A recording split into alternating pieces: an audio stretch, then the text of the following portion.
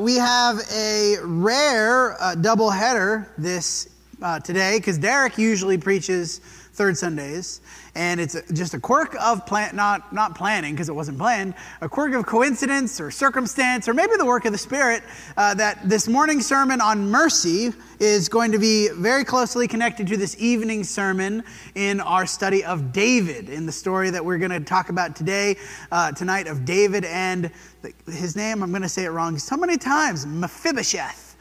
Such a hard name. Anyway, that's what we're going to be looking at, the story of David and Mephibosheth tonight.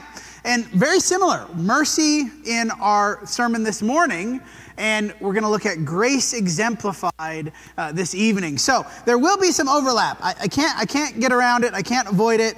Between this morning and this evening, there will be some overlap in the themes of the lessons, but I will try to distinguish between them. And really what we're going to focus on this morning as we think about the word mercy is mercy exhibited in our lives, how we show mercy. And this evening we're going to look at grace and mercy that is bestowed upon us by God, exemplified by David. Now, we've been going through important words. We started last week with self-control, words of Christian character. And there's a whole host of words, really. There's a bunch of grouping of words that go along with the word mercy as you think about specifically as it's defined in the New Testament. And if you look up the words, the Greek words for mercy, there's a bunch of different ones. There's a variety of definitions that usually include kindness or compassion or loving kindness.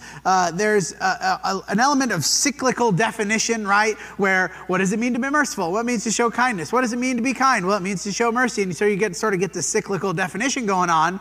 So as we think about what these words mean, we're talking about mercy. We're going to talk a bit about kindness and compassion as well as we go through these words.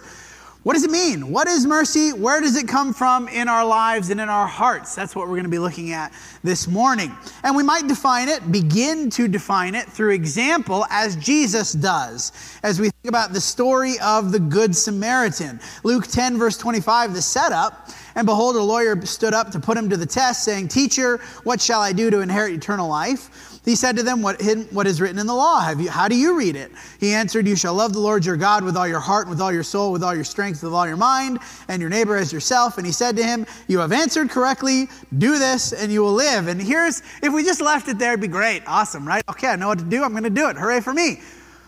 But he, desiring to justify himself. What does that mean? To justify himself means he doesn't want to change. Isn't that what that means? I want to keep doing what I'm doing, and I want to be righteous in what I'm doing. But I don't want to change anything. I just want to keep doing what I'm doing. And when we think about mercy, we're actually going to talk about a variety of words of Christian character over the next few weeks. And these words, really, we get into trouble when we refuse to let them be defined how God defines them and exemplified how God exemplifies them, and we seek to justify our own behavior. I just want to keep doing what I'm doing, and I don't want to have to change. These words are challenging. And he said to Jesus, "Who is my neighbor?" Wait, who do I have to do that for? Who do I have to love? Are we sure that this is everybody? Luke 10, then beginning the parable. Luke 10, verse 29.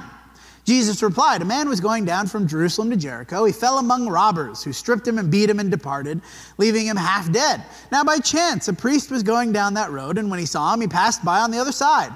So likewise a Levite, when he came to the place and saw him, passed by on the other side.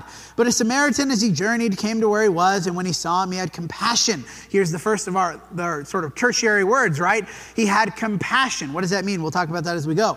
"He went to him and bound up his wounds, pouring on oil and wine. He set him on his own animal, brought him to an inn, took care of him.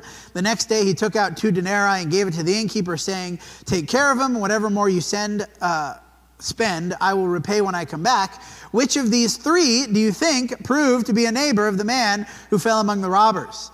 He said, "The one who showed him mercy." And Jesus said to him, "You go and do likewise." Again, we get into trouble in the parable. We think about the idea of justifying our own behavior. The parable is supposed to be challenging. Now, some important context for the story here. A Samaritan, of course, was a second-class citizen, second-rate citizen in Israel. These are the people, the descendants of the people who remained behind in the captivities. A bunch of Jews were sent off into captivity in Assyria and Babylon. The people who remained behind, they sort of intermingled and intermarried with people that were natives in the land and people that were brought in by the Assyrians and Babylonians, and so ended up being sort of this mixed race sort of people, and the Samaritans were not liked in Israel. Those who came back and had remained pure. Oh, we're better than you guys. You second-rate people over there. We can't be dealing with any Samaritans. Contrasted, of course, with who? The priest and the Levite, who should have been merciful. But we're not, right? What did they do? Yeah, I don't want to do anything with that. And so they go on the other side, right? They walk on the other side of the road. I can't even get close to that. I don't even get too close. If I get too close, then I might feel bad and I might want to do something about it. Or if I get too close, he might touch me. Oh, I couldn't have him touching me. Just leave him over in the ditch. The priest and the Levite, who in the mind of the person that Jesus is talking to would have been the exemplary people. And of course, so the parable is meant to be challenging. He's responding to somebody who wants to remain in his own behavior and feel righteous about it, to justify himself. Being a person of mercy is a challenge because it pushes back against the ideas that we might have of justice and fairness. Not justice and fairness as God defines them, but as we define them. What is fair? What is right? What is okay? What is acceptable? We have all these ideas in our minds, and it's easy for us to begin to justify ourselves rather than to demonstrate mercy. We must keep in mind how Jesus concluded, right? What did he say to the man? Go and do likewise. Now, when we think about mercy in respect to the golden rule, but the second greatest command, right? Love your neighbor as yourself, do unto others as you would have them do unto you, is the golden rule. We think about mercy, what does that mean? It means that if I want others to show me mercy, then I should be willing to show it to them, right? And if I'm going to be treating people unmercifully, that's what maybe I should expect. So we think about what do we learn from mercy from the parable? Well, first, anyone can be merciful to anyone else. The contrast between the Samaritan and the priest and the Levite. The priest and the Levite, they're the good, upstanding citizens. They're the good, moral people. But they're unwilling to be merciful. The nature of the Samaritan, even as a second-class citizen, not that he was valued less in the eyes of God, but what made the Samaritan merciful was his heart and action, not his nature. The priest and the Levite, by their actions, demonstrated that their nature was unmerciful. Even though, again, in the minds of the person that Jesus is speaking to, they probably would have been the better people. Anyone can be merciful. It doesn't matter who you are, where you came from, what your past is. It matters what's in your heart and what you do. Second, mercy comes from compassion. He saw the man on the side of the road and he felt compassion for him. What is compassion? Well, Matthew 9:35-37. Jesus went throughout all the cities and villages, teaching in their synagogues, proclaiming the gospel of the kingdom, and healing every disease and every affliction. When he saw the crowds, he had compassion for them because they were harassed and helpless like sheep without a shepherd. Colossians 3:12, put on then as God's chosen ones, holy and beloved, compassionate hearts, kindness, humility, meekness, and patience, bearing with one another. What does Jesus say? He says, as they're going through and he sees their illnesses and their diseases and their afflictions, but then he sees what? They don't know God. Nobody's leading them to God. They're harassed and helpless like sheep without a shepherd. He feels compassion for them. Compassion is feeling hurt over others' hurt. Feeling bad when you see somebody who is in need. That's what having compassion is. Contrasted, we might say, with having a hard heart, right? To have a soft heart or a hard heart. To have a hard heart, to close your heart to somebody, is to see the pain and suffering that someone is in and to not allow yourself to be emotionally affected by it. It is easy to be merciful. Easy is a relative term. It is easier to be merciful if you are in the habit of allowing yourself to feel compassion. Mercy comes from compassion. And we see that mercy then is compassion enacted. Not that we just feel bad about somebody's circumstance, but then we act to do something about it. Now, in the parable, that was, of course, what? He sees the man, he feels compassion. Oh, this man feels, look at it, he's in such a pitiful state. Oh, I feel so bad for this guy. But then he doesn't just walk on. Now, we can think about the priest and the Levite, who refused to allow themselves to feel compassion. They saw him, go over to the other side of the road. But the Samaritan did not just leave him there. His compassion motivated him to do something about it. James 2:15, if a brother or sister is poorly clothed and lacking in daily food, and one of you says to them, oh, go in peace, be warm and filled, without giving them things needed for the body, what good is that? Now, he's talking about faith and works in context of James 2, but we could make the application still to mercy and compassion. It's all great to feel compassion, but if you don't do anything with it, what good was that? The answer is none, right? Your compassion didn't mean anything if you didn't do anything with it. Mercy is compassion enacted, carried out in some tangible way, whatever that is. Mercy involves actually doing something, and in the case of the Good Samaritan, doing many things, going out of his way to help. And in this sense, mercy is closely connected to the word kindness, which is more generally defined as doing good to somebody. And there's a lot of reasons we could be kind. Mercy, we might say, the acts of mercy are a subset of kindness. You can be kind to people who do not need help, you do not feel compassion in your heart for them because they have no need. You can still be kind. You can still be good to people. Mercy is that subset of kindness that comes from being hurt over other people's hurt. That's what mercy is. Finally, we see in this parable, mercy is unconcerned with repayment. If you are kind to others to receive kindness in return, you have not been merciful. Now, you may have been kind. Don't get me wrong. You may still have done good to somebody. But if you are doing good only for what can be done back to you in return, the repayment that you can make, you are not being merciful. The Samaritan did not seem concerned whether or not the person could pay him back. In fact, in the way that Jesus lays out the parable now, right, this is a parable, not a real story, but we can kind of go too far in the weeds sometimes on parables. But the way that Jesus lays out this story, the Samaritan really has no way of knowing if he even could.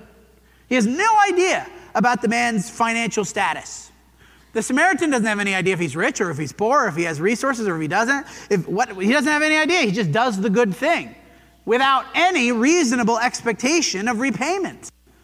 That is mercy. Matthew 9:10-13. Jesus reclined at the table in the house. Behold, many tax collectors and sinners came and were reclining with Jesus, his disciples. When the Pharisees saw this, they said to his disciples, why does your teacher eat with tax collectors and sinners? Again, the outcast of society. But when he heard it, he said, those who are well have no need of a physician, but those who are sick. Go therefore and learn what this means. I desire mercy and not sacrifice. For I came not to call the righteous, but sinners. What does this mean? He tells them, go and learn what this means. I desire mercy and not sacrifice. Now, he's quoting Hosea. And in Hosea, the word is a little bit more severe. I desire steadfast love, the word hesed, which is a broad, big, huge word in the Old Testament. In the New Testament, Jesus quote, Matthew recording it later in Greek, uses a much narrower word, the word mercy that we've been talking about. Who are we willing to show mercy to? Now, in the Pharisees' case, they were only willing to show mercy to those who sort of already deserved it, right? Those who were good people already. Whose suffering causes us pain? Well, the Pharisees, the tax collectors and sinners, their suffering didn't cause the Pharisees any pain. In fact, I would go so far as to say the opposite, that they were slightly happy when the tax collectors and sinners were suffering. The opposite of mercy. How uncomfortable are we willing to let our mercy make us? In the parable of the Good Samaritan, he went all out of his way, spent so much money to help this guy. In the life of Jesus, it's just socially uncomfortable, even though Jesus probably doesn't even feel it. Maybe we would, though. Mercy might lead us into places that are uncomfortable, awkward, a little bit difficult. Are you willing to let your mercy lead you to those places? Now, we might consider the opposite of mercy instead. We can think about the positive example, but the opposite. Colossians 3, verse 8. Now you must put them all away. Anger, wrath, malice, slander, obscene talk from your mouth. Do not lie to one another, seeing that you have put off the old self with its practices and have put on the new self, which is being renewed in knowledge after the image of its creator. Here there is not Greek and Jew, circumcised or uncircumcised, barbarian, Scythian, slave free, but Christ is all and in all. Put on then, as God's chosen ones, holy and beloved, compassionate hearts, kindness, humility, meekness, and patience, bearing with one another, and if anyone has a complaint against one another, forgiving each other, as the Lord has forgiven you, you must also forgive. Now, we're going to do, in a couple weeks, its own lesson on forgiveness. We're not going to go into the weeds on forgiveness, except to say that forgiveness is an aspect of mercy, right? We feel bad about others' situation, and we extend some sort of kindness to them. That might be forgiveness. There are other things about forgiveness too, of course.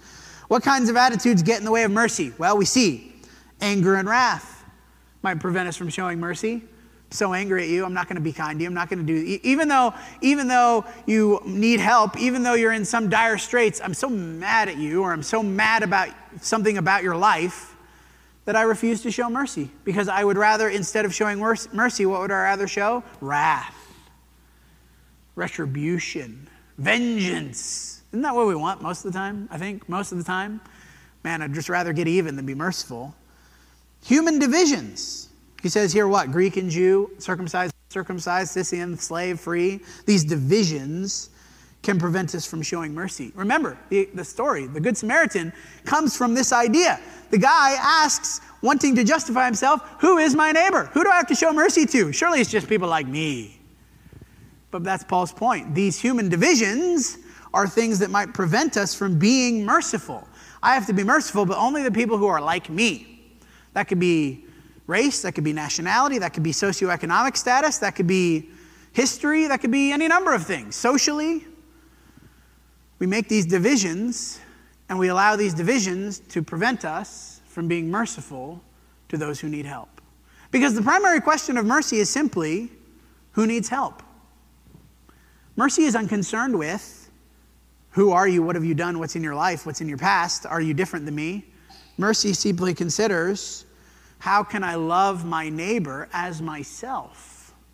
What kinds of actions demonstrate unmerciful hearts? Well, the desire to punish, we already talked about a bit. Vengeance, to exact the full measure of justice. That is the opposite of mercy. Speaking badly of others is unmerciful. What does he say? Put away all evil speaking, he says in another place.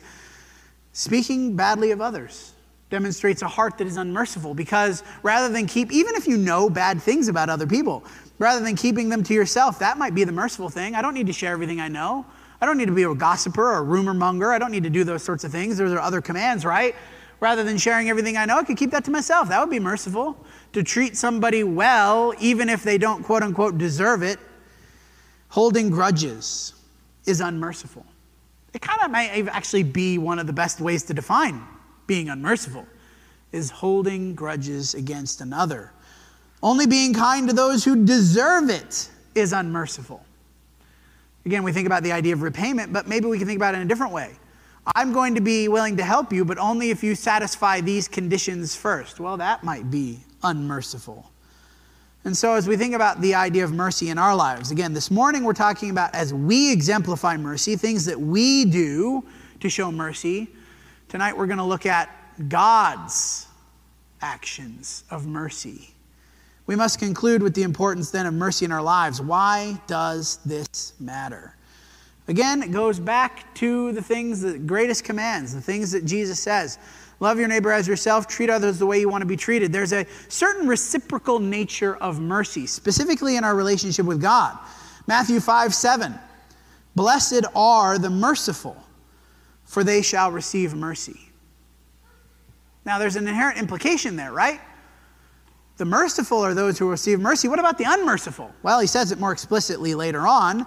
Matthew 18:32, in another parable, the parable of the unforgiving servant. His master summoned him and said to him, you wicked servant, I forgave you all that debt because you pleaded with me. Should you have not had mercy on your fellow servant as I had mercy on you? We're repeatedly warned of the reciprocal nature of mercy in our relationship with God. We show mercy to others because God has shown mercy to me. I did not deserve it. I was not a good person. I was not in a place to help myself. I was not somebody who could even repay God. What am I going to do to repay God? I mean, what does he need? Yet he still showed me mercy. Likewise then, we should expect the same kind of mercy from God that we show to others. The merciful shall receive mercy. The implied inverse of that, cursed are the unmerciful, for they will not receive mercy. And so we think about our habits, the way we treat other people. Think about the last week, even just the last week. The opportunities that you saw other people hurting. Number one, did their pain cause you to feel sorrow?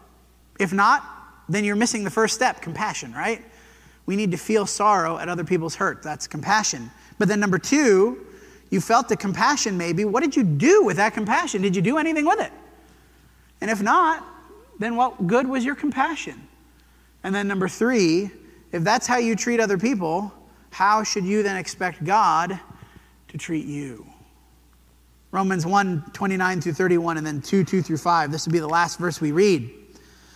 Thinking, of course, about the worldly, those who are lost, they are gossip, slanderers, haters of God, insolent, haughty, boastful, inventors of evil, disobedient to parents, foolish, faithless, heartless, ruthless. He has this long list. We know that the judgment of God rightly falls on those who practice such things. Do you suppose, O man, you who judge those who practice such things, yet do them yourself, that you will escape the judgment of God? Do you presume on the riches of his kindness and forbearance and patience, the riches of his mercy, not knowing that God's kindness is meant to lead you to repentance, but because of your hard and impenitent hearts, refusing to change, seeking to justify ourselves. That's the hard and impenitent heart. You are storing up wrath for yourself on the day of wrath, when God's righteous judgment will be revealed. If we want to avoid the wrath on the day of judgment, what should we do? Take the mercy of God and allow it to change us. That's repentance, right? To stop doing the things that we were doing and to do different things, to admit that our ways are wrong and God's ways are good, and then to endeavor to do those things. And in the case of mercy, it then is taking the mercy of God, allowing it to transform our hearts so that we feel compassion for others instead of having hard hearts, and extending that mercy to others. It's not the only thing that will help us avoid the day of wrath, but it is a necessary thing to help us avoid the wrath that is being stored up for those who are disobedient to God. So as we conclude, the mercy of God exemplified, we'll see tonight more clearly, exemplified, of course, in the sacrifice of Jesus, showing compassion on those who are in need. That's us. We were in need, separated from God, lost, totally incapable of helping ourselves, like the guy on the road, incapable of helping himself. Jesus extends mercy to us in the sacrifice of himself, in part so that we can then turn around and do that to others. So if you need help, we can hopefully be merciful to you. But if you need God's mercy, we know what to do, right? To confess him, to repent, to be immersed into Christ, so that then we have received that mercy, can show it to other people. Come while we stand and sing.